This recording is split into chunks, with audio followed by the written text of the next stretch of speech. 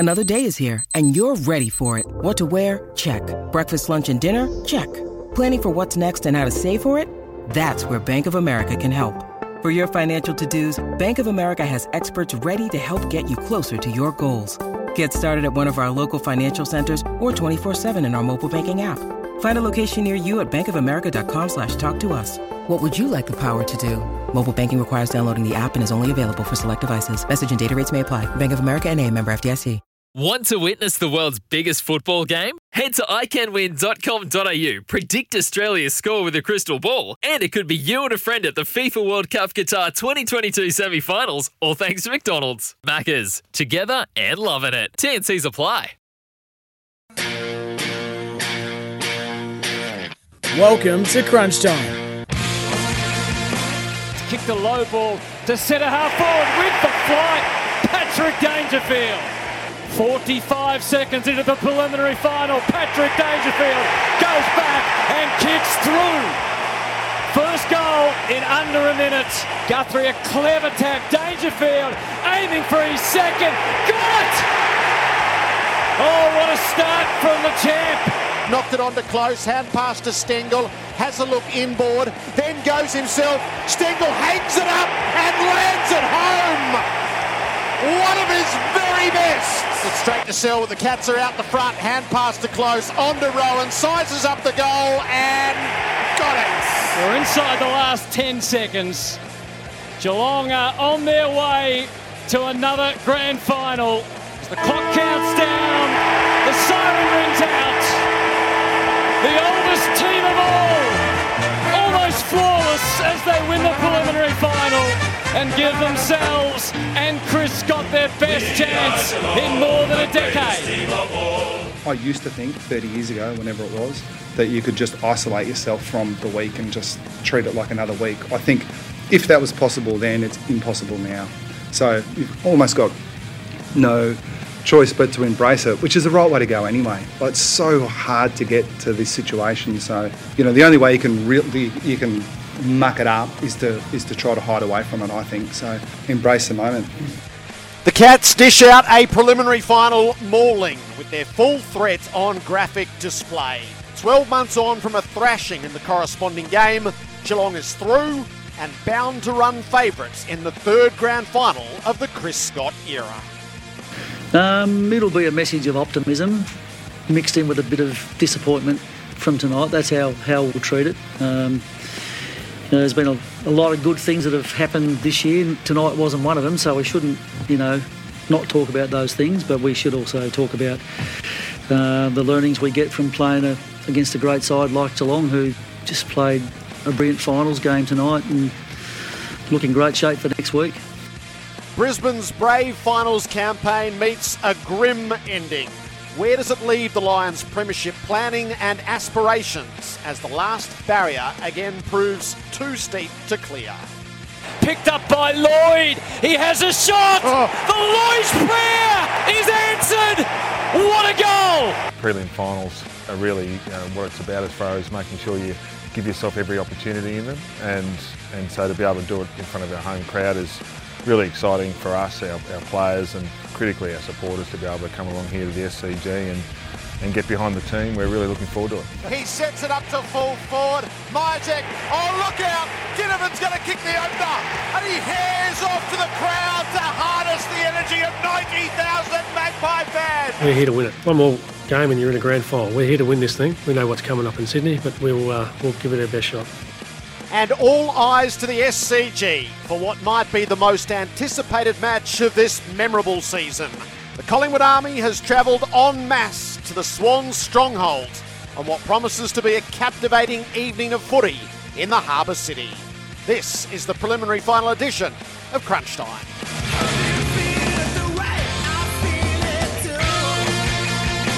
Not the thriller we've become accustomed to in this finals series last night, but the day has dawned magnificently in Sydney. Everywhere we've turned, there have been Collingwood fans. Presumably, the Swans supporters will pour out of their homes a little later on, and we will get some sort of afternoon in the Harbour City. Gerard Whateley with you for Crunch Time. Dermot Burton has travelled alongside me. Hello, Derm. Good morning, gentlemen. What No, not really what a surprise, but what a great effort by Geelong. The Cats they re-emphasised why they were the best team in the competition, as their seeding on the ladder would suggest. And those Collingwood supporters, they've already checked out of their hotels. They're on the way home tonight with glory or doom, one or the other. They've already checked out, so that's why they're all on the street already. They were on the planes, they were in the cafes, they were gathered en masse in the Moore Park area out the back. And they want to let you know they're here too, don't they? They do. It's fantastic. They want to lay claim to the city. Leon Cameron is with us at the SCG. Hello to you, Leon. Jared, yes, it's a fantastic day. Sydney's turned on 22 degrees at the moment, Jared, and you're right, when I was walking in, there was a sprinkle of Swan supporters, but clearly they don't have to get here yet, but the Collingwood army is coming, and it's going to be a great atmosphere. I was up here a few weeks ago and watched this game, and the crowd was fantastic. And Collingwood probably weren't at their best, and the Swans played an awesome brand. But add another probably 6,000 or 7,000 to that, it's going to be deafening today. We're going to delve deep into that game as crunch time unfolds rather beautifully at the SCG. They've got the centre wicket area covered. Dermot, they've just pulled out the covers. Preparing for cricket already, you reckon, Jared? Maybe. Which end would you come in from, Jared? Which would you run in from? I would come in from the Noble stands end, I reckon. Yeah, it's always better running downhill, isn't it? Which is what the Cats were doing from about the 10-minute mark of the third quarter. It was a frightening display in a way. Yeah, I mean, everything that they have done in the last 14 games was absolutely outstanding. And, I mean, they just put it on the biggest stage, the hardest game to win. And people ask, why is it the hardest game to win? Because you don't want to get injured, but you know you have to give everything you've got. You don't want to get reported, which you had to worry about a lot of times. It's looking at you, Jared. But they've just done it, and by quarter time, the general sense was if they had a kick straight, they'd probably been a little bit more in front. But credit where credit is due. I mean, this is the hardest game. Derm, you know it's the hardest game. Jared, you commentated on it. To do what they did last night was an awesome tick for them. 9 times out of 10, preliminary finals are where you have two teams meeting that are, one has still got one more week left of their peak. The other will find their peak somewhere in the game. And that's, season's peak, and then the strain of the season kicks in and the game goes too long for them when they make the grand final next week. So the season goes too long.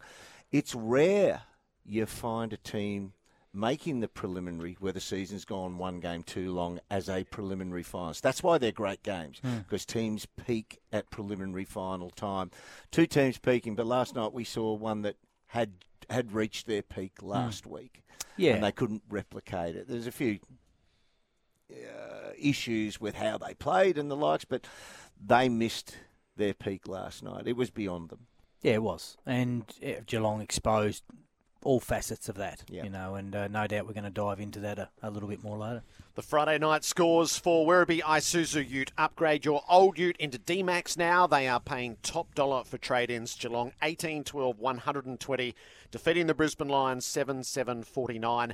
Jeremy Cameron's going to join us in about 5 minutes' time as the Cats prepare for a grand final. Sam Edmund is back in the studio in Melbourne for us. Hello to you, Sam. Hello, Jared. G'day, Leon. Good morning to you, Sammy. Derm. Great to be with you all. Sammy. The storyline out of the game from an injury perspective is Max Holmes. Yeah, I touched base with the Cats on the way in this morning, so he'll be scanned today, as we know, become a really important cog off that wing. They're optimistic, we know. Neural hamstring issue, they believe, Jared, which he's had before. Now, time will tell whether that's more hope rather than reality, given Hammy Nicks might just be the most respected injury in the game at the moment. So if the scans show there's a tear, it's an easy decision, isn't it? If it is only neural, much more difficult that decision becomes. Tight hammies can pull the next week, and this is an explosive player. Last thing you want, of course, as Leon would attest, is to have a player and have to withdraw him some 20 minutes into a grand final. So an agonising week potentially coming up for them in that regard. There is a heartbreaker every year. I mean, Holmes did have ankle surgery earlier this year, but hasn't he hit back? Featured in the last 10 games, and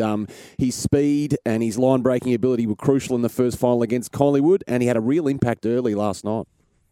So what goes into all of this, Leon, as you contemplate whether a player is fit and able? If the scans come back with damage, it's an easy decision. If not, then it becomes more nuanced. Yeah, it's the nightmare of 19. Phil Davis doing a test out on the ground. I mean, Oh, look, I think Sam hit the nail on the head. He's such an important cog. He's a second year young kid or third year.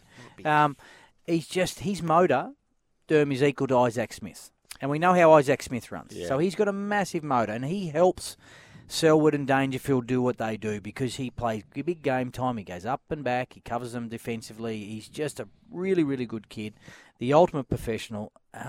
So you would be doing everything possible you'll be doing giving to Friday. Clearly, if the scan's no good, then he's out. And then you've got to look at, whether it's Menangola or Parford. And everyone probably just says, Parford, is he the next one in?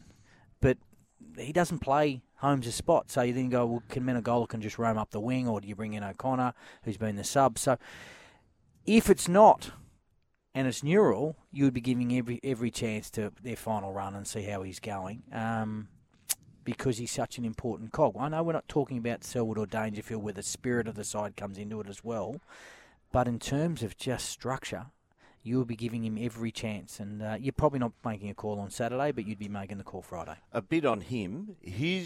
We love wingers who are line runners. They'll run through lines to get to the next line to assist. Now, Isaac Smith is probably, over the last decade, game's best at going deep into defence, but he's not going... Normally, he doesn't go deep into defence to defend. He'll run the lines and be an attacking player coming forward who breaks up the opposition by that sheer running power.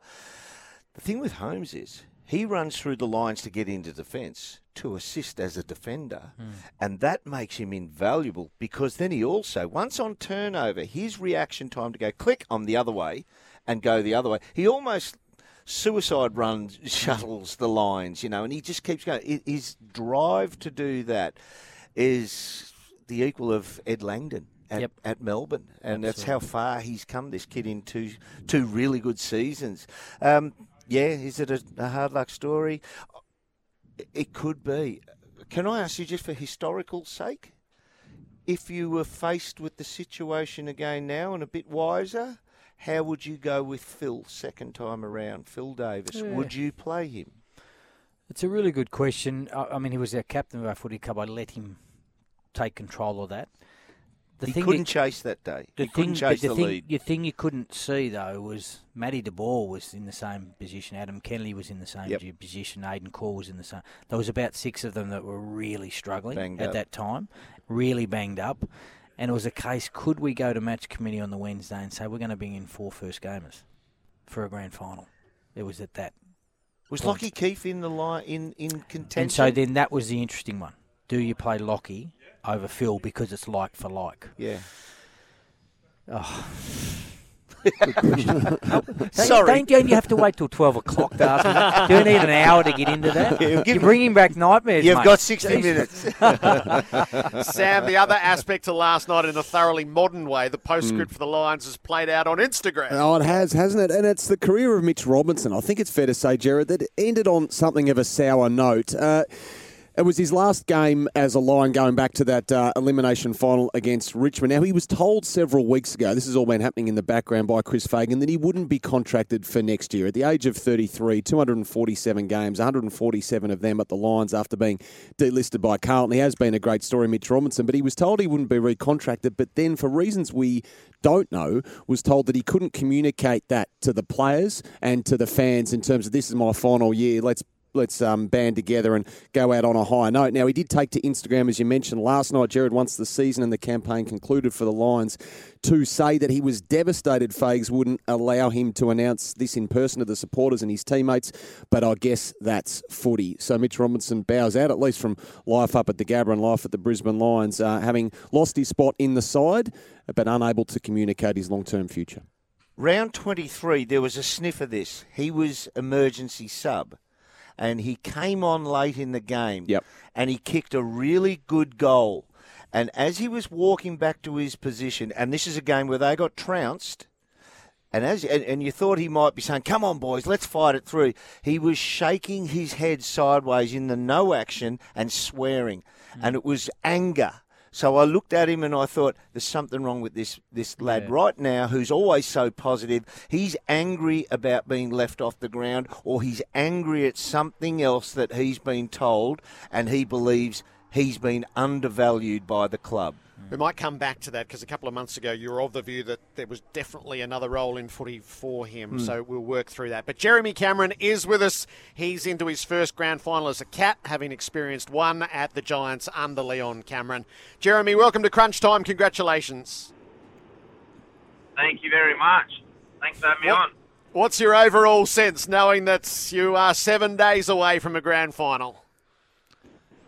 Yeah, pretty exciting, for sure. Last night it was nice to celebrate with the boys briefly there before we sort of drifted off back home. But, yeah, it's going to be a big week, so we need to take it all in and enjoy the moment. What's your assessment of how last night went? It was such an impressive display of the might and power of Geelong. Yeah, for sure. I thought the guys up the field were awesome. Particularly our midfield fought really hard. They brought a lot of pressure and got the ball forward to us forwards pretty quickly. So, our small forwards were unreal as well, getting up and back like they usually do, and our defence held up strong as well. Jez, Leon here, mate. Congratulations, buddy. Thank you, Leon. Now, Jez, can you just enlighten us a little bit? I know you love your footy, but you also love your farm. What will you be doing today? Most of the Geelong players will be watching the Sydney Swans v Collingwood today to see who their opposition in the grand final. Is there any chance you might be out on the tractor or the four-wheel drive or doing something and not even watching footy, or have you changed a little bit in your time? I'm actually on the way to Harvey Norman right as we speak, so picking up a few appliances for the new man cave I've been building.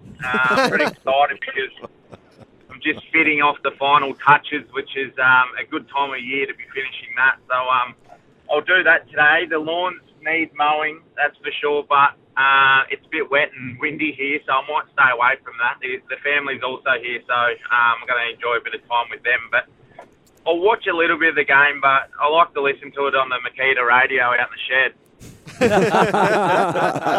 Beautifully done. Jez Dermott here. Congratulations, mate, on making another grand final. You got a shot at winning one here. I mean, it's almost repeating what the guys say, but are you pinching yourself? There's a little bit of that. I wouldn't say I'm surprised that we're in this position. We've worked extremely hard over a couple of years. Last year didn't go our way, as we all know, but, we went back to the drawing board at the start of this season, changed a few things up, and it's been really exciting the way we've sort of played and backed ourselves in. And then on top of that, having some younger players come through, like DK down back, has stood up for us all year. Zach Guthrie, awesome again last night.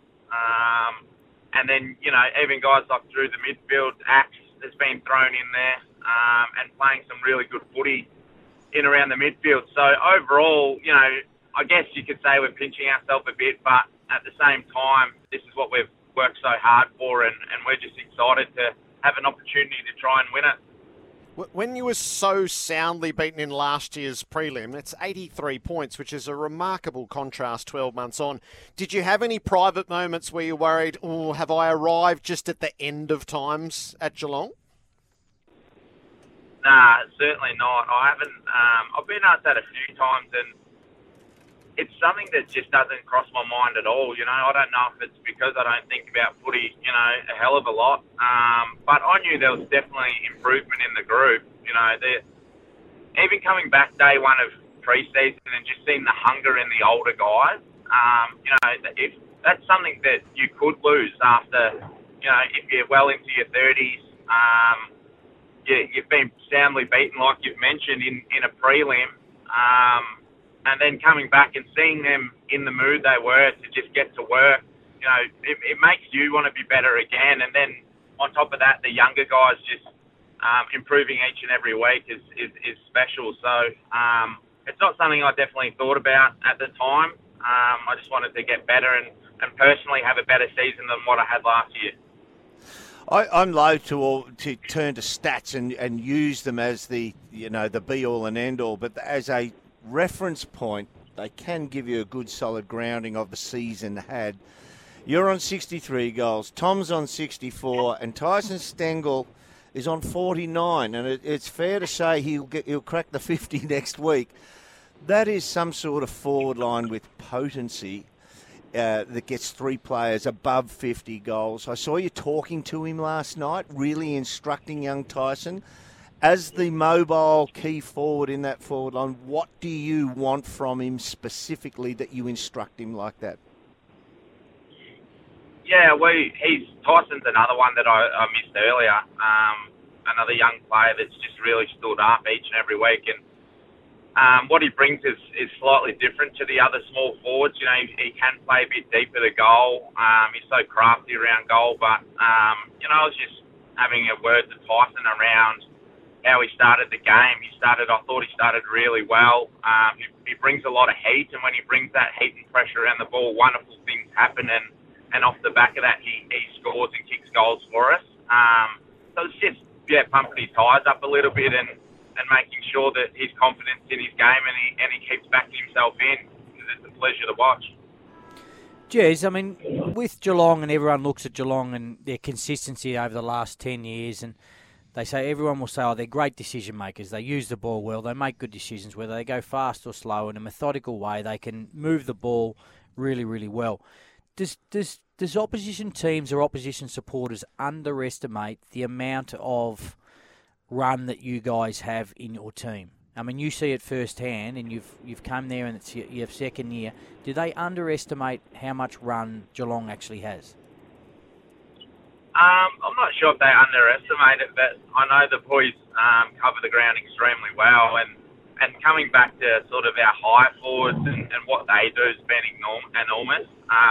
I feel like myself and Hawk and Tyson now get spoken about a lot, but our other small forwards are just as important. I thought last night, Closey and Brian Myers' game was just outstanding. Goal assist after goal assist, and kicked a few themselves, and it's a credit to them and the amount of work that they do, tied in with our wingers and midfielders. So I'm not sure if other teams underestimate us, but we certainly back ourselves in what we do. Jeremy, you probably won't say anything because you don't want it to backfire, but I think your game right now is at the emotionally and knowledge-wise is the best I've ever seen. Your ability to find the space, work out the moment, the half-trigger moment upfield of when to go, when to lead, is at the best it's ever been. And it's colliding with a time when your body looks really, really spot-on cherry ripe. Do you feel that you are on top of these things, which they've all got to come together at once for the peak of your career? Do you feel like you're in that sweet spot? I feel like I've been working towards that, Jeremy. Yeah, it's I think first and foremost, last season I wanted to over the off season, work on my body and make sure that's cherry ripe, and then from there you can get to training and train hard and tweak things, and that's what I'm still continuing to do. It's been great to feed off Hawk, use him as a bit of a mentor. When it comes to sort of improving, it's been enormous for my growth. It's something I've always tried to improve on, just that knowledge of the game and reading the play and what's unfolding up the field. Jeremy, Sam Edmund here. Congratulations, mate, on last night. I wanted to ask you about the medical department down there at Geelong, and Chris constantly praises them almost on a weekly basis. Now, I know you had multiple hamstring issues last year, little scare late this season, but it appears as though this campaign has been timed to the minute. Can you give us some insight in regards to that? Yeah, they put in an enormous amount of work, that's for sure. They've been awesome for me. We had a really solid foundation put in place, so we could, grow off that in terms of my hamstrings. Steve Saunders is down there working very hard, and we put a few things in place with the whole medical staff, and on how I can improve and just become really confident in my body. And there's a few different things I do each and every week to make sure that I'm cherry ripe, and once I tick the boxes there, then I know I'm good to go. So, yeah, they've been huge for me, and I can't thank them enough for getting me into this position. And now, be honest, when Chris was choosing her to rest last night, were you happy to come off? It was funny because Hawk was meant to play really, really deep, and I look up and he's already on the bench, and I think he sat there for 20 minutes. So then I went back deep and found myself about 150 metres away from the ball in the last quarter, and then I got dragged off. So I think my metres per minute and the GPS dude might be a little bit upset with my performance in the last quarter. and just last one from me, this Jezza Cave, if we can call it that. I know you kicked 7 against North earlier this year after a big week painting the house. So can we anticipate there's lots of construction? I mean, what's in the cave this week?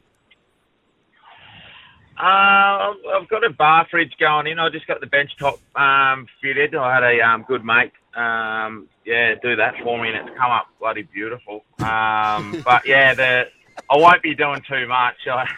Joel Selwood's already got him a year this morning just about construction and how minimal he wants me to do this week. So I'll knock a bit off today, and then I think I'm up to Melbourne for the Brownlow Sunday anyway, so that'll keep me away, unfortunately. If you have paint under the fingernails again on Sunday night at the Brownlow, will be another giveaway.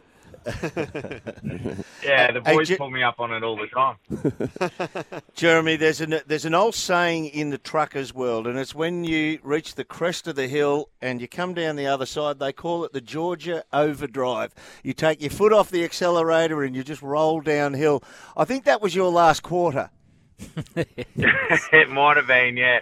It's probably, if I look at it in terms of the GPS point of view, to be the most embarrassing quarter I've ever played, I reckon. But yeah, it was, credit to the guys getting it done, up to that point in time anyway. So I'm looking forward to having a really good week on the track and like I said, soaking it all in.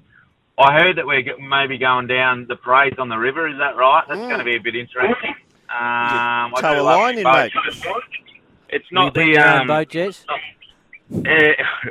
I've spoken to Danger about it. Could be on the cards, but it's not the cleanest water I've ever seen. But I'm excited to roll down there in front of the fans.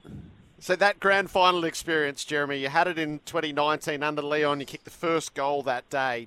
I'm just curious, at the end of it, when it's a significant disappointment at the end, did you leave sort of vowing, I'll get back here one day? Or what's your mindset around grand finals from the one experience you've had?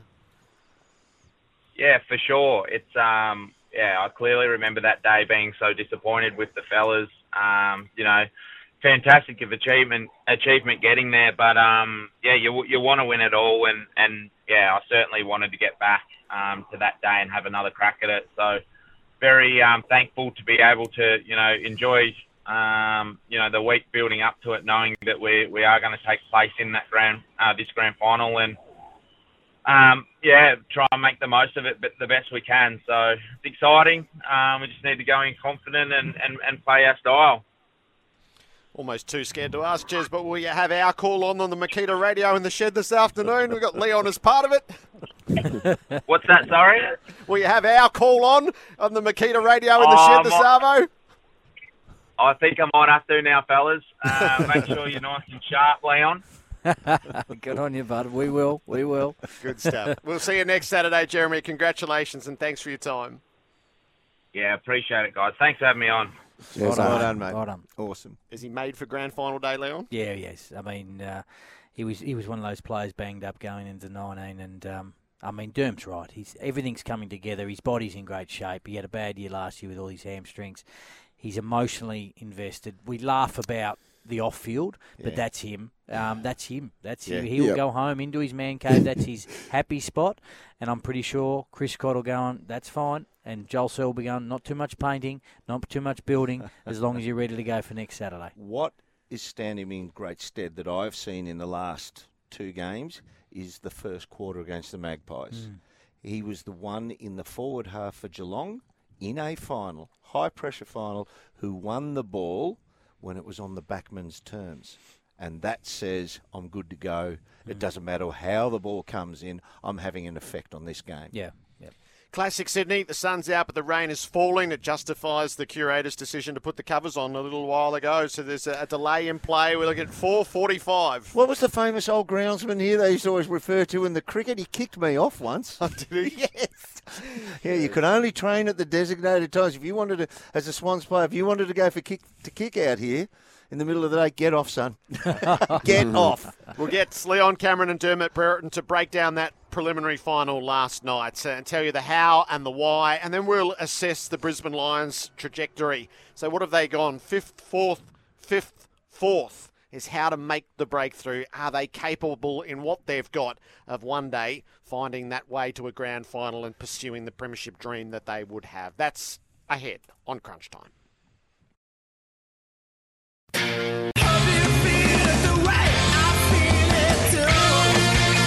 The award-winning Crunch Time. And I think we are probably proud as a club of things that you wouldn't even be aware of. But we don't want to be that club either, blowing our own trumpet. We just want to, if it doesn't work out for us, we just want to come back together in November and have another crack. And I think that's one thing that our whole club's done well over a period of time, is just say to our people, we're going to have a crack. We're not going to roll over. And it might not work, and you might be disappointed. You've got to take that emotional risk, but we're going to have a go. We continue our Friday night preliminary final breakdown for Werribee Isuzu Ute. Upgrade your old Ute into D-Max now. They are paying top dollar for trade-ins. Dermot Brereton and Leon Cameron. So take us to the game. How did it transpire that it was just so lopsided? Well, I thought it was wonderful that the opening couple of minutes, everybody expected Lachie Neale to be the king of clearance, and he was, and they still couldn't get value for money. He was just enormous in those opening moments. Still the most centre bounce clearances for the game, Lachie Neale, and he did what he did. And then Danger steps in. And, some people say, oh, look, you're just going for the obvious ones. His game was extraordinary. And you know what? He played 75% game time. That's equivalent of just coming off at three-quarter time and still being best on ground. 75% game time. And he dominated every statistic on the ground. Kicked the first goal, he was the contested beast in the middle of the ground. I won't say swung it because they only, got the first goal, but he absolutely made sure that it was heading their direction. The game's in great nick, Geelong on top of that. For me, the Lions, and we discussed it off air before we came on, we'll raise a few issues here. They were incapable of scoring, and they had to score if they were going to put some acid on Geelong. I don't think Geelong ever said, whoa. They never had a moment where they went, whoa, this could push us a bit here. Even when the score was 2-3 goals gap, they looked like they knew what they were doing. They were comfortable. The pressure applied. They said, they can't stand up to this. We keep doing what we're doing. They will not be able to stand up to this. A few things with Brisbane's game. They have some backmen who are committed to the task, but they don't mark the ball in the back half of the ground. And if so, the wrong players mark it. And it's not a true intercept mark like a Jeremy McGovern, like a Jake Lever, who will jump high and take it. I'm probably going a little bit far ahead here, but I would even look at someone like Essendon's, if you're looking for chalk and cheese and rags to riches, I'd look at Francis from Essendon. No, the competitiveness is an issue, but they've got to find somebody who can jump above a pack and mark the ball in the back line. Even last week, they were outnumbering key forwards against Melbourne, 2-on-1, and still fisting the ball. Now, that's great for the golden fist, and we all hear that and have a laugh, but you've got to mark the ball if you've got the numbers. Geelong do it. Melbourne do it, as the team that won the premiership last year. Brisbane do not do it. They always defend with fist in the air. So they need to find something there. What we were talking about before was their inability to score and not even look threatening in the forward half when they brought Danaher back in. I won't throw it all on Joe, but he changed them back into a pedestrian-paced forward line. They've got a few issues there. How do they score better? Are they deep enough once Lyon goes out of that team in the midfield for not second string, your B-plus midfielders to go through there and keep the pressure up? So they've got some issues, personnel issues. If they want to improve on this year, and we're talking about improvement of 71 points in next year's preliminary final, if they want to improve. Yeah, I mean, I think, credit to Geelong. I mean, I think they're bloody good. Absolutely. And sometimes we analyse it to death and we're trying to look for everything. But Geelong are just bloody good. They've got every line covered. Like you just said, what Brisbane are looking for, they've got. They'll mark it in their back end and they can kick it. Their midfield is deep because they're throwing in so many different numbers. I mean, that's Atkins. Like we talked to Jeremy, but that's this young fella who's 25, 26, done it the hard way, tackling machine as a VFL player, gets his opportunity to get into Geelong's list, 4 or 5 years ago, half-back flanker, little bit of half-forward, goes into the midfield, just unbelievable story. Yeah. And then they've wrapped Holmes, and I know Isaac Smith is a different level in terms of where they are in their career, and then Stengel and Close, Myers, all these guys that play. But that not only can they play really good football, they can run. They've got massive engines, and people underestimate that. So they can go all day. Their win against Collingwood a few weeks ago, although they only just got there, that wouldn't have happened last year for Geelong or the year before if they didn't add their flavour that they've added. Yes, they've changed a little bit of their style of play and they'll move the ball a little bit quicker. And they'll be a little bit more daring through the middle of the ground because they can. But they are a complete side, and they've added players strategically and probably found out about some players like young Guthrie, who's having a great year. De Koning, did they think that he was going to come on that quick? Who knows? Holmes, as we mentioned. So credit where credit's due. They're in a very, very good spot, and they deserved everything they got because they executed everything. And their ability to go from one end of the ground to the other, you can comment on this. You can go, are Geelong just too good at taking the ball from one end of the ground to the other and scoring? Or were Brisbane poor in defence, team defence? There's probably a little bit of both that lives in the middle. Brisbane have probably been accused of that and struggled a little bit of that throughout the back end of the year. But Geelong have been fantastic. I think on the flip side with Brisbane, though, they can make some quick fixes. They've got a young kid coming in Will Ashcroft, who's going to be the Nick Dacos of this year. And they need it in the area they need it the most. And they need someone to help ride shotgun with Lachie Neale. Now, I don't know where Lyon is at. I think, he's been a really good servant. He's got bad groins, He's got bad groins, but I think they need to do what Geelong have done and look at the run around that.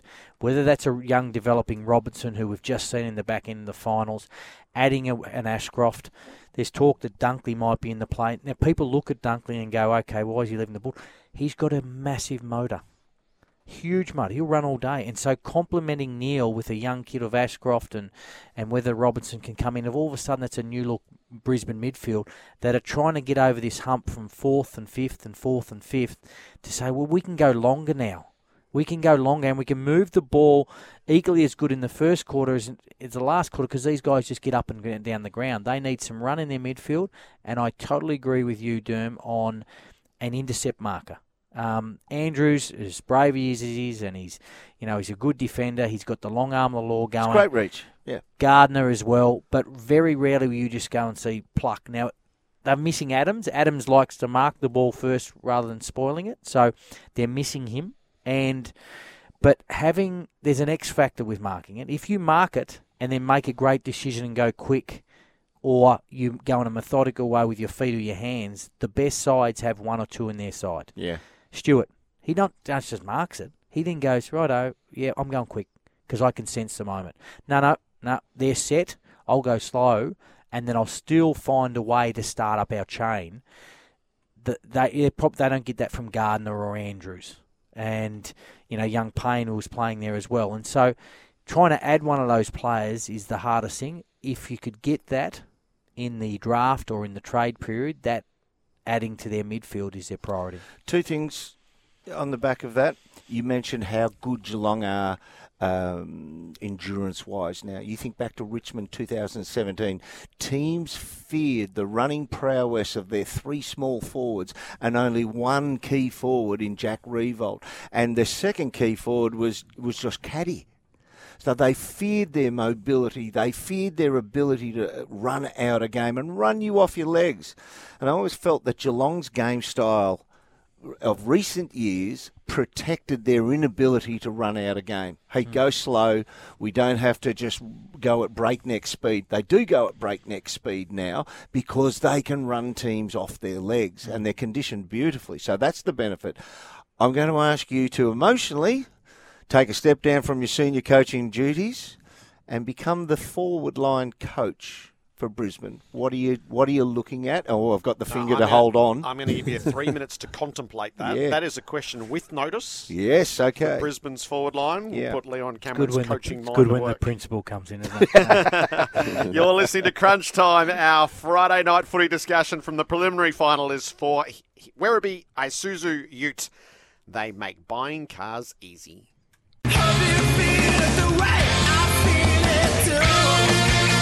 The award-winning Crunch Time.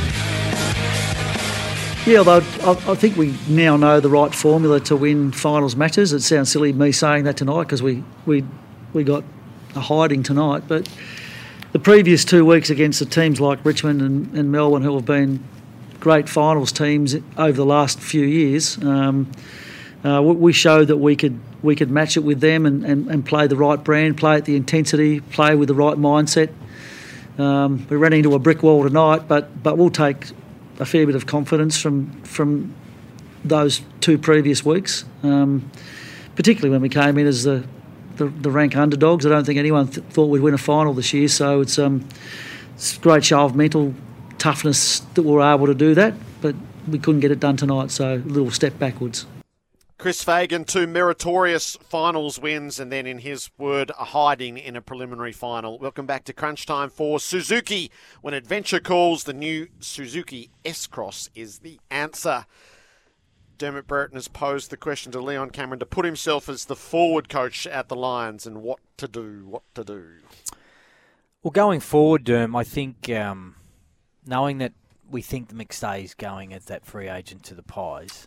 And they've had a want to play 3 tall forwards, McStay being one of them. Okay, so I'm the new forward line coach. I would probably, and at the Giants, I like the 3 talls, but one of those talls was Jeremy, who was dynamic. Yeah. And Harry Himmelberg was the other. Yeah. Both dynamic. Jeremy's like a hybrid player. He just happens to be 6'5". Yeah, exactly right. All of Brisbane's talls are 200 centimetres. McStay's 196, but the other 2 are 200 centimetres. Yeah. Joe Danaher and But he plays like a key position. Yeah.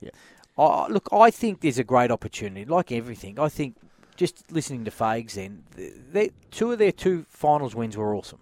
To win a real nail-biter against the Tigers at home, and then to come to the MCG, which has been a tough hunting ground for them, they'll take that into next pre-season. I know they've been hovering around that 4th and 5th mark, but I just think they've got a great opportunity to change it up, and change it up by going in with 2, Hipwood and Danaher. Look at those 2 players, put everything into those 2 players and develop them to be the stronger big man players that you want them to be. And surround them with the Charlies and the Zach Baileys, okay, and these smaller players, and maybe add another high half forward flanker. Sydney Swans, Hayward. Is there another Hayward out there in the draft who's done his apprenticeship really, really well? He's got a massive motor. He covers the ground. He's good in the air, and he's dynamic. And so can they add another dynamic player to their like they probably had through no fault of their own when Danaher pulled out the week before against Melbourne, an unpredictable forward line.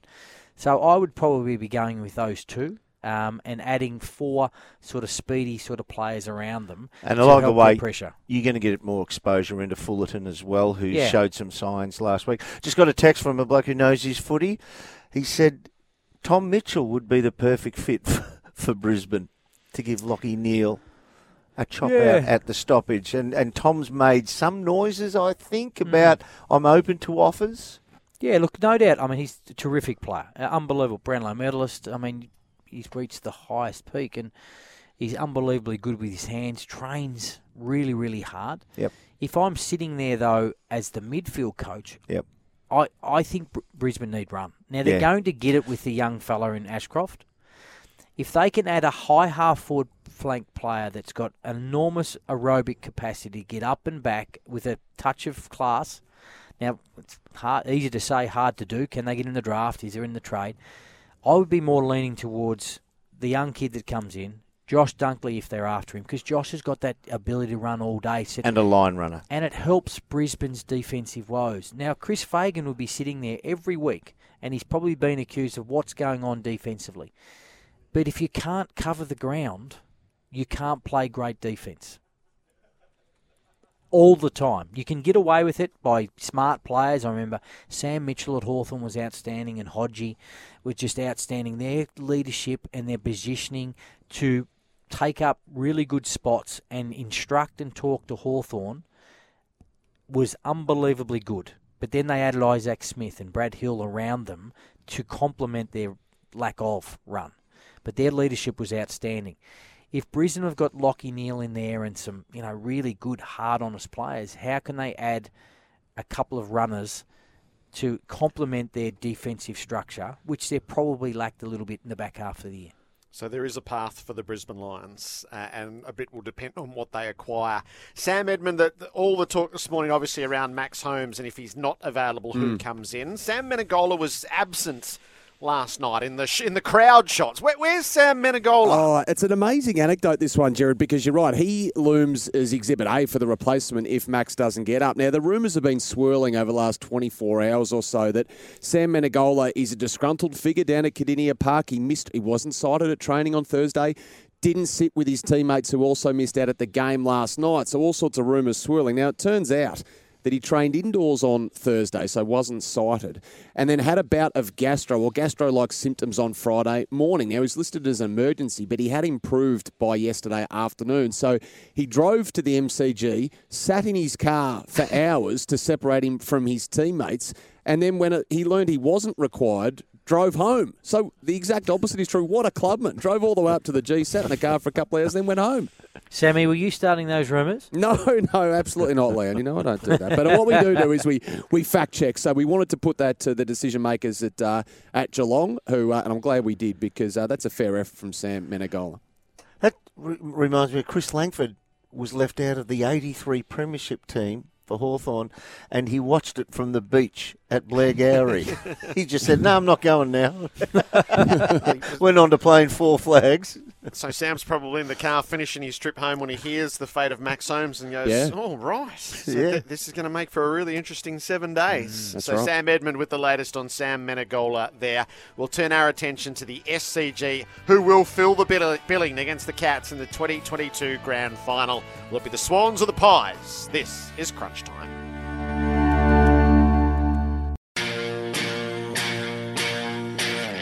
Welcome to Crunch Time. Crunch time for Suzuki. When adventure calls, the all-new Suzuki S-Cross is the answer. Geelong's 71-point winners over the Brisbane Lions. They are the first team into the 2022 Grand Final. They will meet either the Sydney Swans or Collingwood. Dermot Brereton and Leon Cameron in place. Jared Waitley and Sam Edmund with you as well. Do Geelong run favourites no matter what from here, Dermot? Yes. Yep. You'd expect these two tonight, late this afternoon, Sydney and Collingwood, to the old cliche of Geelong sit back and hope they knock the bejesus out of each other, but they will take a bit of steam out of each other. And they were coasting down the hill for 40 minutes of that game last night without the foot on the accelerator, Geelong. So they've had a perfect run in. They know what the hurly-burly of it is. You can say, have they been hardened enough? Yeah, they're professional enough now to know the hardness required on the big day. They're cherry ripe. Have you got, if you're Chris Scott, Leon, and you're sitting down to watch it on telly this afternoon, are you fearing one more than the other in prospects? Or a bit like the rest of it, it's 6 one way, half a dozen the other? No, it is. I think Chris Scott's probably sitting there going, hopefully they belt each other. I mean, if you actually look at it, Geelong and Collingwood games are always close this year. I mean, he'll be sitting there thinking, took an enormous effort to get over them a couple of weeks ago. They played Sydney up here when Franklin, broke that record. But Geelong were in the game. They just didn't put it on the scoreboard in the front half. And Sydney are on top of their game as well. So there's no easy opponent. Whoever wins this game thoroughly deserves to go up against it. But Geelong will go in as a pretty strong favourite. And Sam, do you know, is the coaching staff likely to come to Sydney to have a look? No, they're not. So Chris Scott will stay put today, Jared. Just that C word, we can't forget it, COVID. The risk is considered too great for the coach to travel, so they'll keep a close eye on it from back down here in Melbourne or Victoria. All right, well, what is in store for us tonight? I feel like this has been the most magnificent season. I think it's the best season this century. This feels like the most anticipated game of all. Now, whether it lives up to that, who's to say, but it just feels that way in prospects. I was talking to someone during the week, and it's like Sydney last 9 weeks. And people, because they're off-Broadway, and I get to, I'm lucky to see them 6 times live. We talked about run for Brisbane and Geelong. Sydney have got 13 elite runners out of their 22, in their 22. They run all day. Wings covered. 5 of their back 7 have got massive motors. 4 of their front half have got huge motors. In their midfield now, there's probably not as much run, but Mills has got the biggest. But they go all day. 8 weeks ago, they were 10th in contest and stoppages. They're now ranked number 2. 8 weeks ago, they were the best pressure side. They're still the best pressure side. Their best team defence side. So every part of their game is intact. There's not one part that you go, Sydney Swans will struggle looking at the statistics of them at the moment in their last 8 or 9 weeks. And so they are absolutely primed and ready to go. It's like when you did year 12, Jared, and you just studied and studied and studied, and you just ticked off exam number 1, exam number 2, exam number 3, exam number 4, and you got to exam number 5, and there's a cheeky kid beside you that either cheated his way through and looked at your notes, or is just this freakish talent that can just pop in and go, righto, I know this, here we go. That is Collingwood. That is Collingwood to Sydney today. Sydney statistically should win this game by 5 or 6 goals.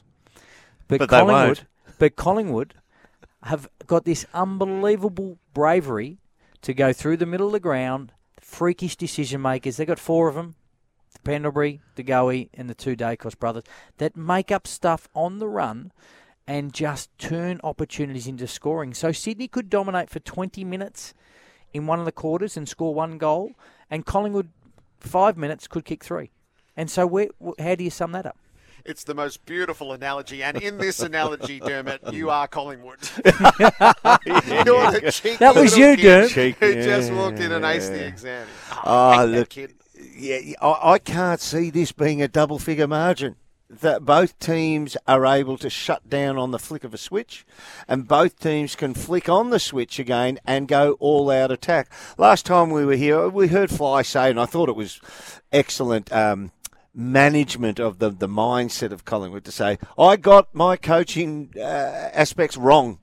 He put it back on himself. And so the players hear that and say, you know what, we're all in it together. Yeah, we are better than that loss. And I think, it was a handful of goals. It was like they played conservatively for Collingwood, predominantly conservatively for 3 quarters. And then at the first bounce of the final quarter, they were rampant, Collingwood. And when Myercheck got smothered just down trying to sneak around and get a run-in goal off the point post, Sydney's defence was awesome. That was their run dashed at that moment. I think what Fly's talking about is we've got to be brave enough to take it on helter-skelter a lot earlier than the first bounce in the 4th quarter. We have to fatigue them. We have to put them to the sword and have to play our brand of football instead of trying to pace ourselves, because the ground is a different dimension. And I've heard words saying it doesn't make a difference. It does make a difference on both sides.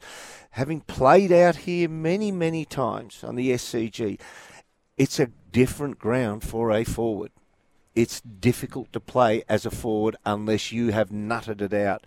So players who love to play that key position forward, you're starting 2 or 3 metres inside the forward 50 normally. You can hit the wings. Here, if you start there, you're actually up at the back flank by the time you meet the ball on that type of searching lead. You have to start as a key forward 25 metres out. You have to drag everything back or accept that I'm going to be deep into the back line on my leads and hit-ups, and you start inside the centre square in general play. It's a different ground. So, yes, they will have to play differently, and the teams that have, you've got boys out there that have played here once before for Collingwood.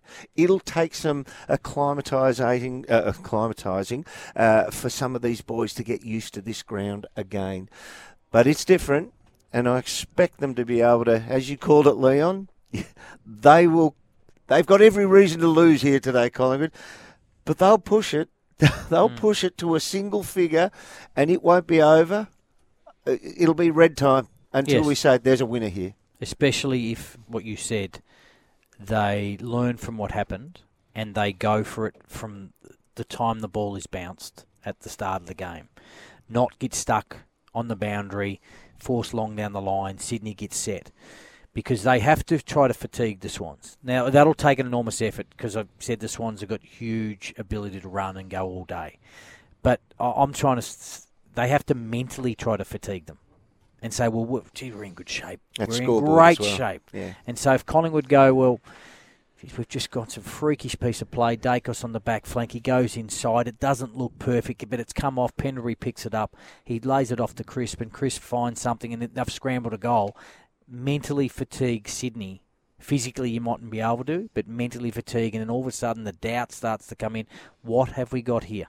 What is going on here? We're doing everything right, and they have. Sydney have done everything right. And what probably happens at this time of year, we're always trying to find the underdog to try to beat the favourite. That's what happens. Yeah. But this underdog is a different underdog. This is not an underdog story where they've had heartaches and heartbreaks and whatever, injuries, and they've got their backs against the wall. This is an underdog because they're just an unpredictable underdog, and we're in a Coliseum that's an unpredictable ground. So this is the great thing about the game. I was thinking during the week, and allow me to be that cheeky pupil in school. We don't have to allow you, mate. Yeah. So Jordan De Goey's form is that good at the moment. I'm actually starting to believe he really did train seriously hard in Bali. He had a couple of bad moments, but I reckon he must have trained the house down in Bali. He's going that well. He gets the ball in positions now when he's roadblocked and tackled, and they've got a great bead on him. The crosshairs are on him. They got 2 hands on him, and they're taking him down. He gets through to the other side, Dusty Martin style, and that's where the ball should stop. No prior, ball it up, or free kick against, took too long. No, he steamrolls the bloke and is rolling Collingwood's way. His form is that good at the moment. Termed as the analogy of the robots will get you there, but the scallywags will win it for you. Yes, I haven't heard that for a while, but yeah. He's Jordan De Goey. He's the scallywag. He's the scallywag, and so all of a sudden he's the Dusty Martin that comes in and goes, probably doesn't do everything to the letter. Plays wild. Plays a bit wild, and that's what we have here at the moment. Yeah. Well, if your teammates are struggling with you playing wild, the opposition most certainly are. He is in insane form at the moment. I hope he turns it on today. I can't see anyone but Mills playing on him today. He's the one who has the most power for their run with players, and he's not exactly a lockdown player anymore. He wins his own footing. He's in exceptional form himself, but he's the one who I would trust to say, curtail him, have your own effect, but you've got to curtail him as well. Could this be the last day of Buddy under a certain circumstance, Dermot? It could. Lance is writing his own legend, and talk about players playing wild. Lance's life is a bit wild as well. Tremendous fellow. he's going to be written up. We're going to tell our grandkids, yeah, we saw Lance. Yeah, we played. We're out in the same field as him. And in 25 years' time, he'll be on stage becoming a legend. Yeah, having been the Hall of Famer for a couple of decades. I think it's a really interesting question, and we will, it's a great discussion. If they went all the way, I think it could be. I mean, he loves football. I mean, Dan, you love football, but there's a time when your body's it comes to an end. I can't tell you that, but clearly he's not in the shape. Sorry, he can't do what he wants to do like he did 2 or 3 years ago. But I think this game, he will come in, and this is another story that we're talking about. He will have a certain amount of venom in his makeup because of the last game he played. He will absolutely not like the talk amongst that Lance Franklin was kept goalless at the MCG on a big by stage. Stephen May on a big stage. He comes back to his home ground, which clearly, if they get a little bit of flow and he's 0 to 30 out, he can cause some damage. I think we'll see some good things. The one thing I'd say in Lance's favour is the style of player that you would want to play on Lance in Lance's current physical state. The best player of that style of player in the land is Stephen May. He copped the best player to play against his style in the peak of his career, and that's Stephen May 2 weeks ago. So he copped the worst possible player to meet in this stage of his career. So don't think he's completely finished and whitewashed and he's a burden to the team and a burden to himself running out there. He's quite likely to do some Lance things today. He won't be, bouncing it 6 times and having somebody chase him while he kicks one from the flank, 35 metres out. But he just might make a couple of snaps, a couple of things that we go, good on you, bud. And we say, wow, it's just wound it back for those moments. And he might get a 2 or 3 today because he hasn't got a Stephen May playing on him today. Yep. Leon, if you were voting, or maybe you did get a vote with the Coaches Association, would you have Craig McRae as your Coach of the Year? The field would be Craig McRae, Chris Scott, John Longmire and Justin Longmuir, I think. The enormous effort that they've come from 17th to 4th, you'd probably think that he would have to get that, even if they didn't come through today. It's always hard, this one, Jared, because Alistair Clarkson's never won a Coach of the Year. Yeah, I know. And he's won 4 flags, because it's always seen. And I feel for John Longmire and Chris Scott, and I was... Do you give the nod to whoever wins today? Well, yeah, I mean, Longmire and the Swans have come from unbelievably, we upset them last year in a final and they were shattered. But the year before they were 15th, and that was like this rebuild that might take 3 or 4 years. And look what happens here. They're going to be currently right now they're second favourite to win the flag behind Geelong, and it's a huge hurdle today. So I think it's a phenomenal effort. The criteria is the one. I think it should nearly come from the 2 grand finalists, because I know there's this huge rise when someone comes from 16th or 17th and they drag a side up, and Craig McRae's done an awesome job. But I think it should come from the grand finalists, and it comes from one or the other, and because it's a fantastic effort what John's done. If you were on that selection panel, would you take into account the media performance of the coach as well? Because McRae's been superb in the media. I think we all fall in love with a new coach of a certain demeanour, and he Yeah. has been Openness, that. yeah. Because we've had, so Chris Scott's first year was 2011 and he won it, and John Longmire's second year was 2012 and he won it. We're well versed in those two, but Yep. there's just he has the most delightful way about him, and it is unique. There's a touch of him coaching as a senior coach talks to his teammates. Yeah, there is. He's protective of them as the astute elder statesman in the team, and he's not divorcing himself from his team. And take, for instance, Alan Jeans, I still think is the greatest coach that I know has ever breathed air. Yet he divorced himself from the team. He would never allow himself to socialise. He'd have a joke with them, but it was always at the team members' expense. He could cut you down with humour. But there was always that division between playing group and coaching.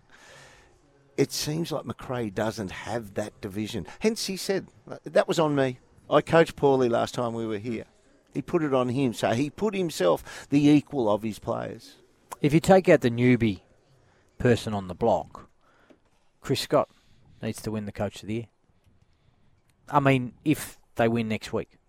Now, if John Longmire gets there and he wins, then he needs to win the Coach of the Year. But it's a fascinating philosophy of going, okay, we judge on first-year coach. Clearly, Craig McRae and Collingwood should be absolutely wrapped with what's happened because you've got on-field expertise and you've got off-field opening up a whole football club to a massive fan base that are absolutely in love with him, and so they should be. So, should we have the All-Australian team and we name the Coach of the Year? Should we have All-Australian line coaches? That'd give some boys a leg up to getting a new gig, wouldn't it? It would. Get it in your contract for a bonus. It is interesting because it is voted by the senior coaches and the assistant coach. So it's a very pure, those who are at the coalface doing the job. But it does have a leaning towards Ken Hinkley won it in the year on the rise, and they came up just short of Richmond. Nathan Buckley won it, and they're just shaded by West Coast. So it doesn't...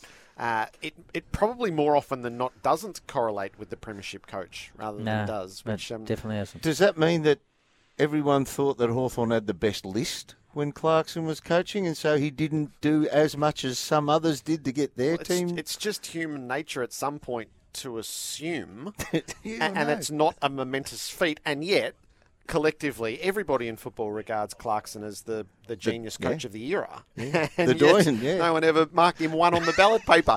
It's a weird one. I feel like I'm sure McRae will win it, but sounds like you voted. No, it's only done by the coaches themselves. I don't think it was in, Jared. I don't think it started in 2008 when Clarko came from 7th to win it. And so then when he started this premiership run of 3 in a row, it was they're too good. Let's look at the underneath. Yeah. And every year, who's overachieving? In 14, 15, 16, or whenever they won, 13, 14, 15, there was this coach that came as a newbie. There was Hinkley, there was Bevo, there might have been someone else. Yep. So, interesting. That'll be next week. The future coaching position at Essendon has been a talking point throughout the week, Sam Edmund, once it became clear that James Hird had been interviewed. Kane Cornes sort of tellingly on Thursday said this will become a circus and not putting any judgment upon that. And then sure enough, Zach Merritt gets quoted from an Essendon lunch, and the quote is that James Hird's not the right coach for us. And cue the circus. Yeah, so Zach Merritt was actually attending last Friday at Crown Casino, Jared, a Women in Insolvency and Restructuring Victoria footy finals lunch. And now... Hang on, Sam. Yeah, hang on. Women in Insolvency and Restructuring Victoria. Right. Footy finals luncheon last Friday. So the 9th of, I think the 9th of September.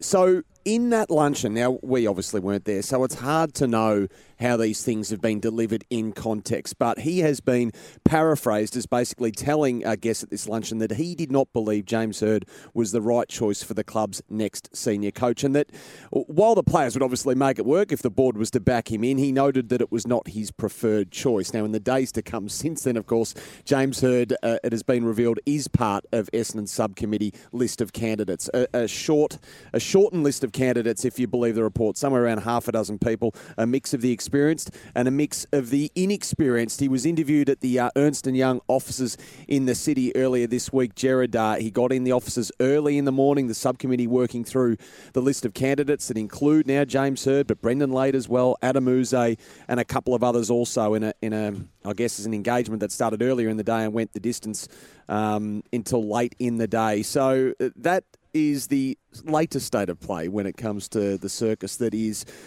James Hird potentially resuming again as coach of Essendon, which at the moment is a live possibility, of course. Who would have imagined the Werve lunch would become such an important part of the football conversation? So now that it is a possibility rather than theoretical, Dermot, could you see James Hird in the coach's box at Essendon next year? I made the comment late this week that I can understand people saying we don't want to step backwards.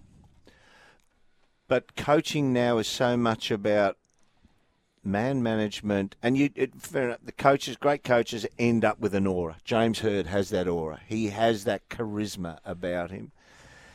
And I, he's done his time for the indiscretions. I think his learning of life skills, he right now is a better placed human being than he was several years ago when he was right in the thick of the action for the wrong reasons. So I can understand that, and I believe that he's as better placed to be a head senior coach. The one thing I would say that somebody brought to my attention, and knowing and speaking to so many people so often in the mental health space, and it came to my life, and this fellow's one of the most intelligent guys I know. I won't tell you his name. He's run companies with an EBIT of 200 million and staff of 300 plus people.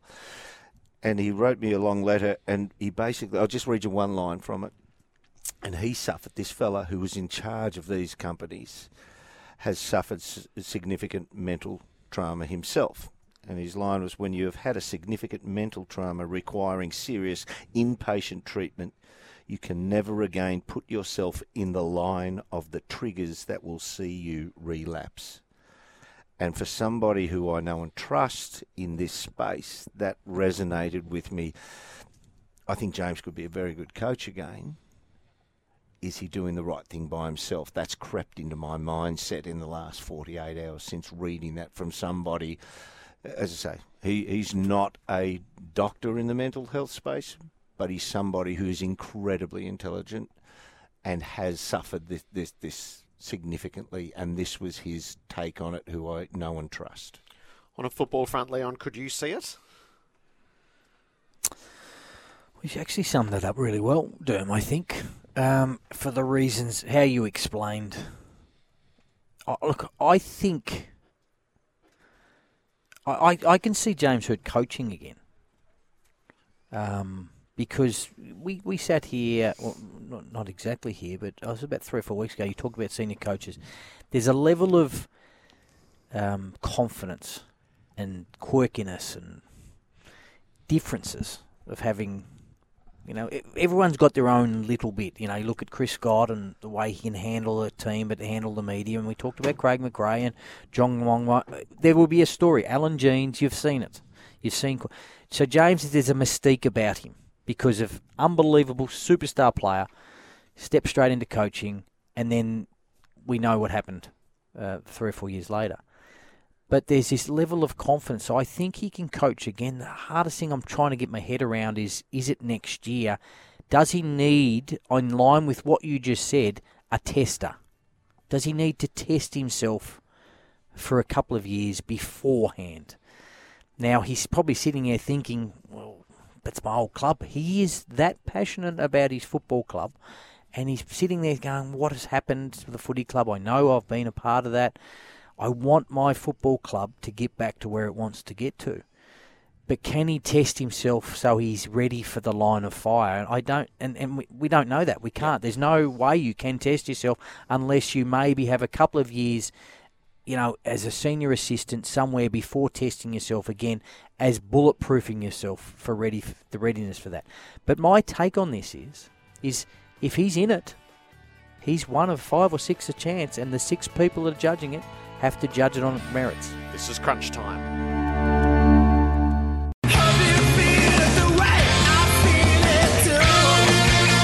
The award-winning Crunch Time. We are gearing up for today's game, thanks to Dometic. Go on your next adventure, Dometic.com. They say Melbourne's 4 seasons in one day. We've watched the whole world blow through Sydney in our hour and a half on crunch time so far. We've had heavy rain. We've had brilliant sunshine. We're in a sunshine period with heavy grey cloud overhead at the moment with the covers on the centre wicket and a rich sense of anticipation for Sydney and Collingwood. One will go on to face Geelong in the grand final. If you are coming to the footy today, or indeed if you're listening from home, grab the AFL record. It has your essential guide to the Brownlow. Detailed preview of the 2022 Brownlow medal, which is tomorrow night. The top chances at every club, which some of us do obsess over, so that's some good plane reading on the way home.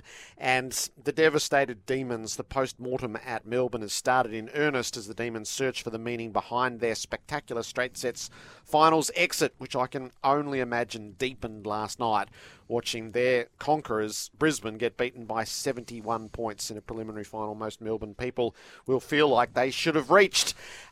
The trade scenario, Sam Edmonds, it feels like we're going to crack all thresholds this season, as some of the old, the tethering of the trade period, be it cultural or be it age, it feels like we're going to break through some ceilings and really open up player mobility even further. Yeah, I think that's right, Jared. So 12 months ago when we sat down and on your show we spoke about the tumbleweeds that are about to roll through the trade period. Well, we're about to enter shootout territory in this trade period, that's for sure, because the guns are well and truly loaded. Now, you've given me the unenviable task of ranking the storylines. The 5 most compelling trade storylines as they stand right now. You're going to dish them up, and Dermot and Leon will take a shot at it. Well, there's no shortage of material here. So we'll start with Fremantle. I think it's fair to say when it comes to the Fremantle Dockers, they are ground zero for this trade period that is going to go off with a bang. I mean, building since the start of the year too. So managers convinced, managers that manage players at Fremantle, convinced since March, April and May that there was a plan to bring in Luke Jackson, and so it appears to be playing out. So Colin Young is one of the more powerful player managers in the game, particularly with the Western Australian clubs. And I think he was hurt by some of the commentary about last year, that Lob trade request to GWS that came so late and couldn't be fulfilled. The same with Bobby Hill, who wanted out of GWS. Now, Lob has been wanting out since then, and there have been discussions, as far back as 10 to 12 months with Fremantle, indicating that they would trade him this year. So Peter Bell saying that they wouldn't sanction a trade has rocked him a fair bit. So let's have a quick listen, perhaps. This is Peter Bell on the Fremantle website this week on the Rory Lobb trade request. Rory indicated that he was seeking a trade. We had a conversation with Rory where we informed him that due to his contracted status and also the importance that he has for our structure, that we wouldn't be able to facilitate a trade for Rory. So just before we reach the end of storyline number 1 on the trade space, so Rory Lobb wants to get to the Dogs who've committed to him, Liam Jones as well. Now, Young also manages Griffin Logue, who was slow to get an offer, and then when he did, it was deemed unders. Blake Acres is the same. The former set for North Melbourne, the latter set for Carlton. Darcy Tucker is contracted but will depart, and the club are happy for that as much as the player. Lloyd Meek is plotting a path away from Fremantle as well, with a year to run on his contract. So the queue for him is long. GWS, Melbourne, West Coast have an interest in him, as well as others. So at Fremantle, Jared, there is a lot happening, and I was pretty keen to ask Leon and Derm with the unicorn coming in. If we hear that Luke Jackson referred to as a unicorn one more time, I'll tell you what. But with the unicorn, I'll ban you from the trade bill if you keep using that. The unicorn coming in, Jared, how much do they give up the other way? Is there a risk that the depth that has underpinned their campaign could be compromised? And you've got some first-hand experience on the Lob scenario from 12 months ago, Leon.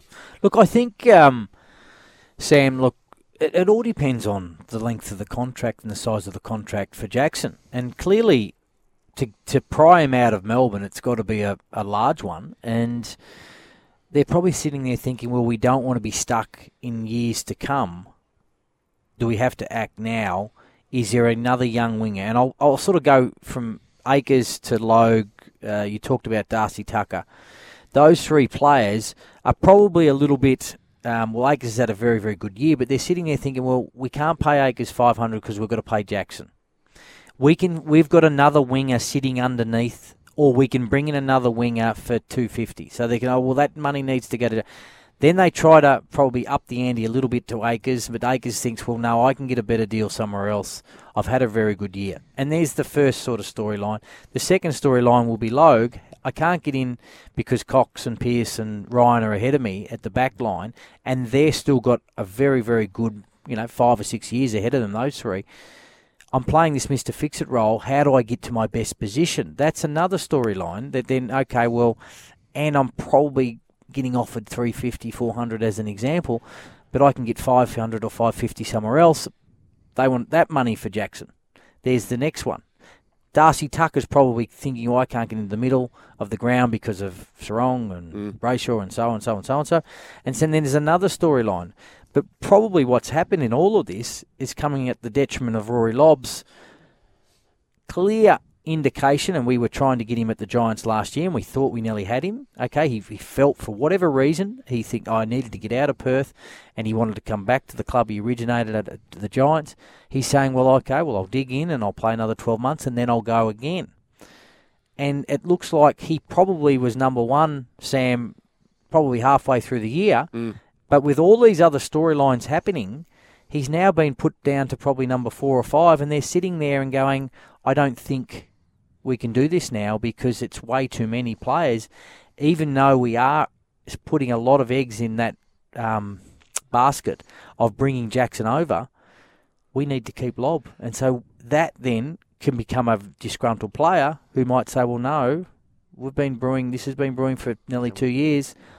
I want out. Is it fair to say then that for Rory to get his wish, 3 other trades have to happen ahead of him? Jackson has to be done. They have to see how much money's still in the purse. Griffin Logue needs to work out which way Griffin Logue works, and then you might be able to get to I think Rory. It's the other way. I think it's the other way, Dem. I think it's the Jackson deal looks like it's going to be done. I mean, it's probably the best kept secret that's out everywhere. But the second one is, I think they have to go, no, we're keeping Logue. Now Rory can get done. Because if Logue and Tucker and Meek Lloyd and 4 of them done, they don't want to lose 5 seasoned players that are in that bracket of 22 to 26 or 27 years old all of a sudden overnight. And the reason you need to do the Griffin Logue one is because you want him forward in the absence of Rory Lobb. It's an interesting look. It's more intriguing by the day, I think. So Fremantle's 1 with Rory Lobb as the poster boy for that. What's 2? Well, they're related. 2 and 1 are related, as Leon points out. We go to Luke Jackson, who this week confirmed, the worst kept secret in the game, that he wants to return home to WA. West Coast are saying they won't trade pick 2. They've also got 20. Fremantle have pick 13, and bugger all else as things stand. So I think it's actually shrewd management, just as an aside, Jared, for Jackson's management to not nominate a club, which we've seen can blow back on players who want to, quote, go home, but do they really want to go home if you're nominating a specific club? So there's every expectation that he gets the Dockers, and as West Coast have said, they need to actually sit down with Jackson first to see whether he actually wants to come to them. So it would appear as though they're not fully convinced either. The fact they're not willing to part with pick 2, as list manager Rowan O'Brien said, I'm not sure what else gets it done. Perhaps there's a split of 2. If Jackson was willing to play for the Eagles, I don't expect it would get to that. Rowan O'Brien, just quickly, he spoke during the week on SEN WA. There's an air of confidence that we think we can convince him and we can hopefully get the deal done. But as I said, opportunities like Luke don't come along very often. So when they do come along, you'd be remiss not to explore them and put your best foot forward. I think the footy world would be absolutely shocked if he nominated West Coast. I think we're convinced that he's going to join Fremantle. Then we get into a wider discussion of how does it work with Sean Darcy in his prime years at the moment in purple. I'm more interested in the value. So pick 2 feels right to me, but Fremantle aren't going to be anywhere near that. So Melbourne's starting point is 2 top 10 picks. I think they're right to start there, knowing that's not what they'll get. But I think it's the right starting point. Yeah, I think Fremantle fullback will be there, pick 13, and you'll get our first pick next year. I think that's the way to get the deal done, and there'll be lots of haggling and exchanging the picks. I mean, the real interesting one, as you mentioned, Sam, is the West Coast sits 17th, second pick in the pre-season draft. Yep. Now, clearly, Melbourne do not want to lose him for nothing, so Fremantle are probably sitting there thinking, we're in a pretty good position here because if he goes to West Coast, Fremantle lose and so do Melbourne. Yep. And West Coast, I don't think would want to give up pick 2. They've acknowledged they need to go to the draft. They want to bring some kids in. And I don't think they have the player personnel to start exchanging players back towards Melbourne. No. Any broader implications in this, Dermot? A pick 3 years. So this is Isaac Rankin, this is Luke Jackson. This is not just an expansion club return home. Usually that's where the conversation is embedded. It's not that. It's this generation of player is ready to take empowerment sooner than their predecessors. It's certainly swung in the last decade, hasn't it? The first hint we had of the player wielding power over the clubs was when Chris Judd said, I'm coming home and I nominate my own team, Carlton, as my destination. And we all sat back and went, the cheek of the man. That's when it started. Yeah. And it's become the standard play now, hasn't it? So I think to drill into it, Jackson's a desperately fine player, an excellent player at this stage of his career and on an upward plane. I can't warrant 2 top 10 picks for him right now. I could see my way to a top 10 and something of significant value, but not 2 top 10 picks. All right, so those are the first 2, Fremantle and Luke Jackson. I might clear our break now, Sam, and then go 3, 4 and 5. We're deep in the trade discussion. We're gearing up for all the action today at the SCG for Dometic. Make your next adventure effortless with the Dometic Go collection. Just pack, stack and go.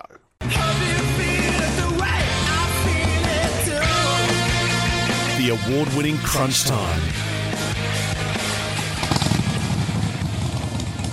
Who needs a revver?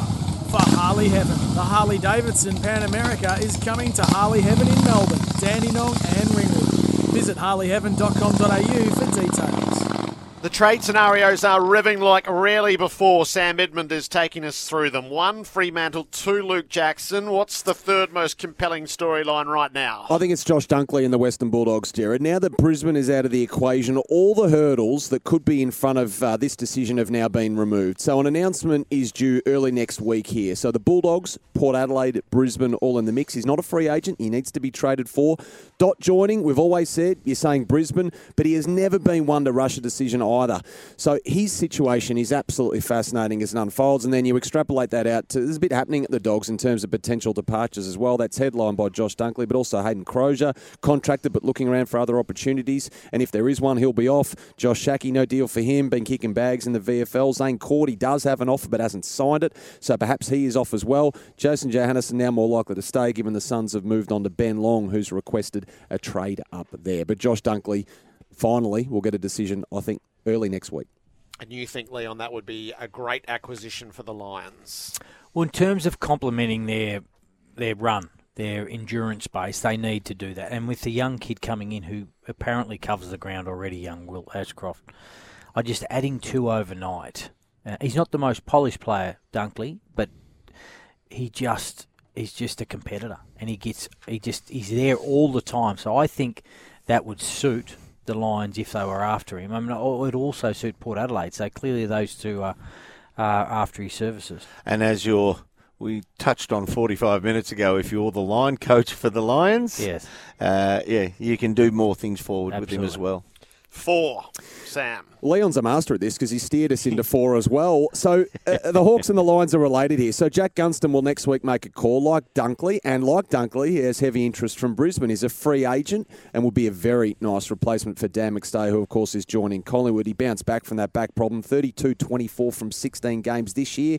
His teammate Tom Mitchell wants out as well and has knocked on Collingwood's door. But just on the Lions, though, so they've lost a preliminary final. They have a commitment from the best player in the draft, the father-son Will Ashcroft. Then there's Jasper Fletcher, the son of Adrian, also available as a father-son and considered a first-round talent. Then there's Gunston, who could join as a free agent. So again, they don't have to give up anything for him. Dunkley does need to be traded for, and the Dogs will command that capital.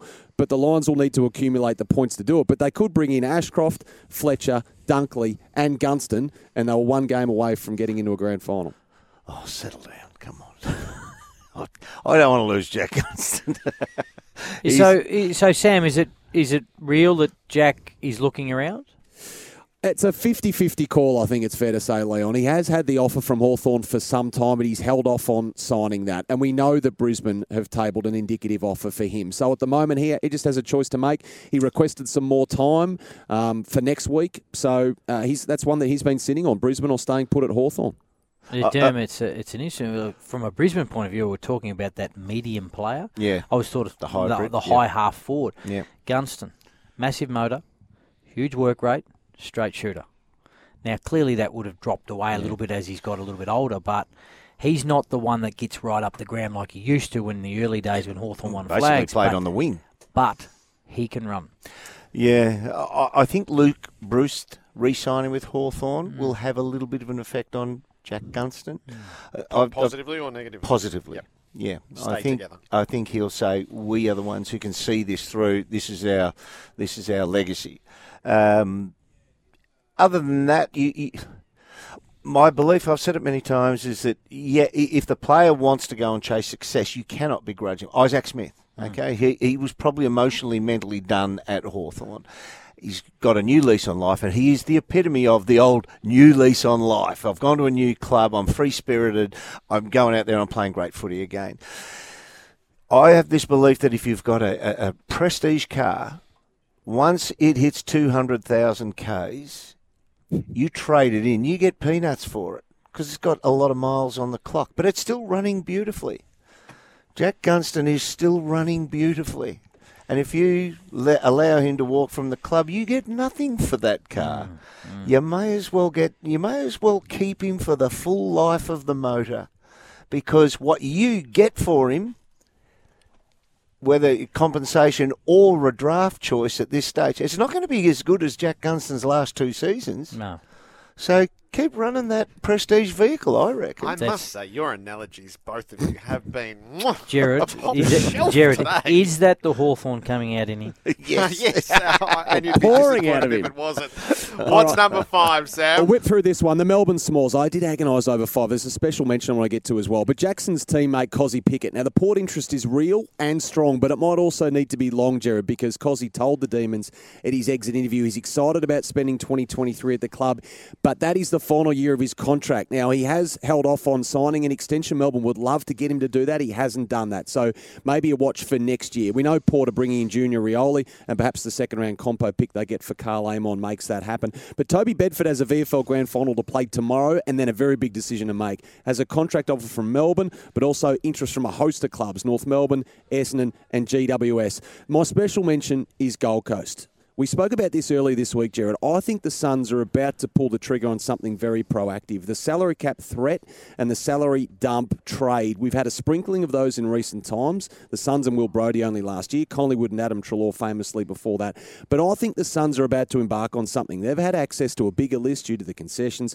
And they've got the likes of Rowell and Anderson out next year. Ben King will roll around quickly as well. They need to protect their elite young talent from poachers. And the challenge for clubs like the Suns, as we've seen at the Giants, is they have had to pay more to keep these players from established clubs in established markets. And the cycle, they feel, will only keep repeating. You know, hopefully for them, contend, lose players, go to draft. Contend, lose players, go to draft. Now, the Suns are going to look to snap that in some way, shape or form, I think, in this trade period. And it does loom as a really fascinating scenario. So potentially Suns players who we couldn't have imagined being on the open market. I think so, just because they need to balance the books better. I'm not sure what shape that manifests itself in reality, but it's certainly a watch. I think we'll hear about more on that shortly. Turn your daily commute into a daily thrill-seeking adventure at Harley Heaven, Melbourne, Ringwood and Dandenong. Sam, you're in full flow, so let's have a dabble. Enjoying Crunchtime banter? Check out Dabble Banter channels and copy Crunchtime bets. Go on, have a dabble. Gamble responsibly. Call 1-800-858-858. Yes, indeed, Jared. Time to go to our man Josh Jeans again. It's that time of the day. G'day, JJ. G'day, Sammy. How are we? How did we go last week, please, mate? Yeah, sadly, both multis that we had on the Pies Dockers game missing by one leg each. So we were there, but just not at the end. Okay, all right. So Saturday we missed both multis. That leaves a sour taste. What about last night? The curse continues, unfortunately. He needed Jezza Cameron to kick it 2 or more. Unfortunately, the 1 goal too. But look, we're thereabouts, so it's good news going into today, I reckon. All right. So who else should we be following on the app? It's a must-ask question every week. Yeah, Sport Journal. They're new to the app. They've got hit a $3 multi as well as Jackson Panther, who hit a $17, $8, $3.60 multi last week as well. So he's on fire if you're looking for someone to follow. Big game this afternoon. What do you like? Yeah, I know. Exciting, isn't it? It's looking like to be the match of the finals. Collingwood, they had the flu in round 22, but only lost by 27 points. So 25.5 point starters there. We're liking that. Buddy to snag 2 or more. Perhaps to score for the Swannies. Ginnivan, Myercheck as well to score for the Pies. Pendles and Parker, we know they rack up the disposal, so we're liking them as well. That's paying $8. And, of course, the AFLW, that's going ahead. So we've got a multi up there you can check on the account. Geez, I like that. I reckon you got a future in this game, Josh. I love it. I love it indeed. It's the best job in the world, Sammy. But, of course, you can follow the Crunch Time AFL team, download the app and go on, have a dabble responsibly, and enjoy the day. Enjoying Crunch Time banter? Check out Dabble banter channels and copy Crunch Time bets. Go on, have a dabble, gamble responsibly. Call 1-800-858-858. Sam, terrific work today. We are at the SCG for the second preliminary final, the Sydney Swans and Collingwood. A little bit of lunch, I think, and then back to the broadcast box to set you up for the 4:45 opening siren. That's Crunch Time. G'day, Mike Hussey here. Get on board Australia's best fantasy cricket game, KFC Supercoach BBL. It's fun, free and easy to play. Play today at supercoach.com.au. T's and C's apply. New South Wales authorisation number TP/01005.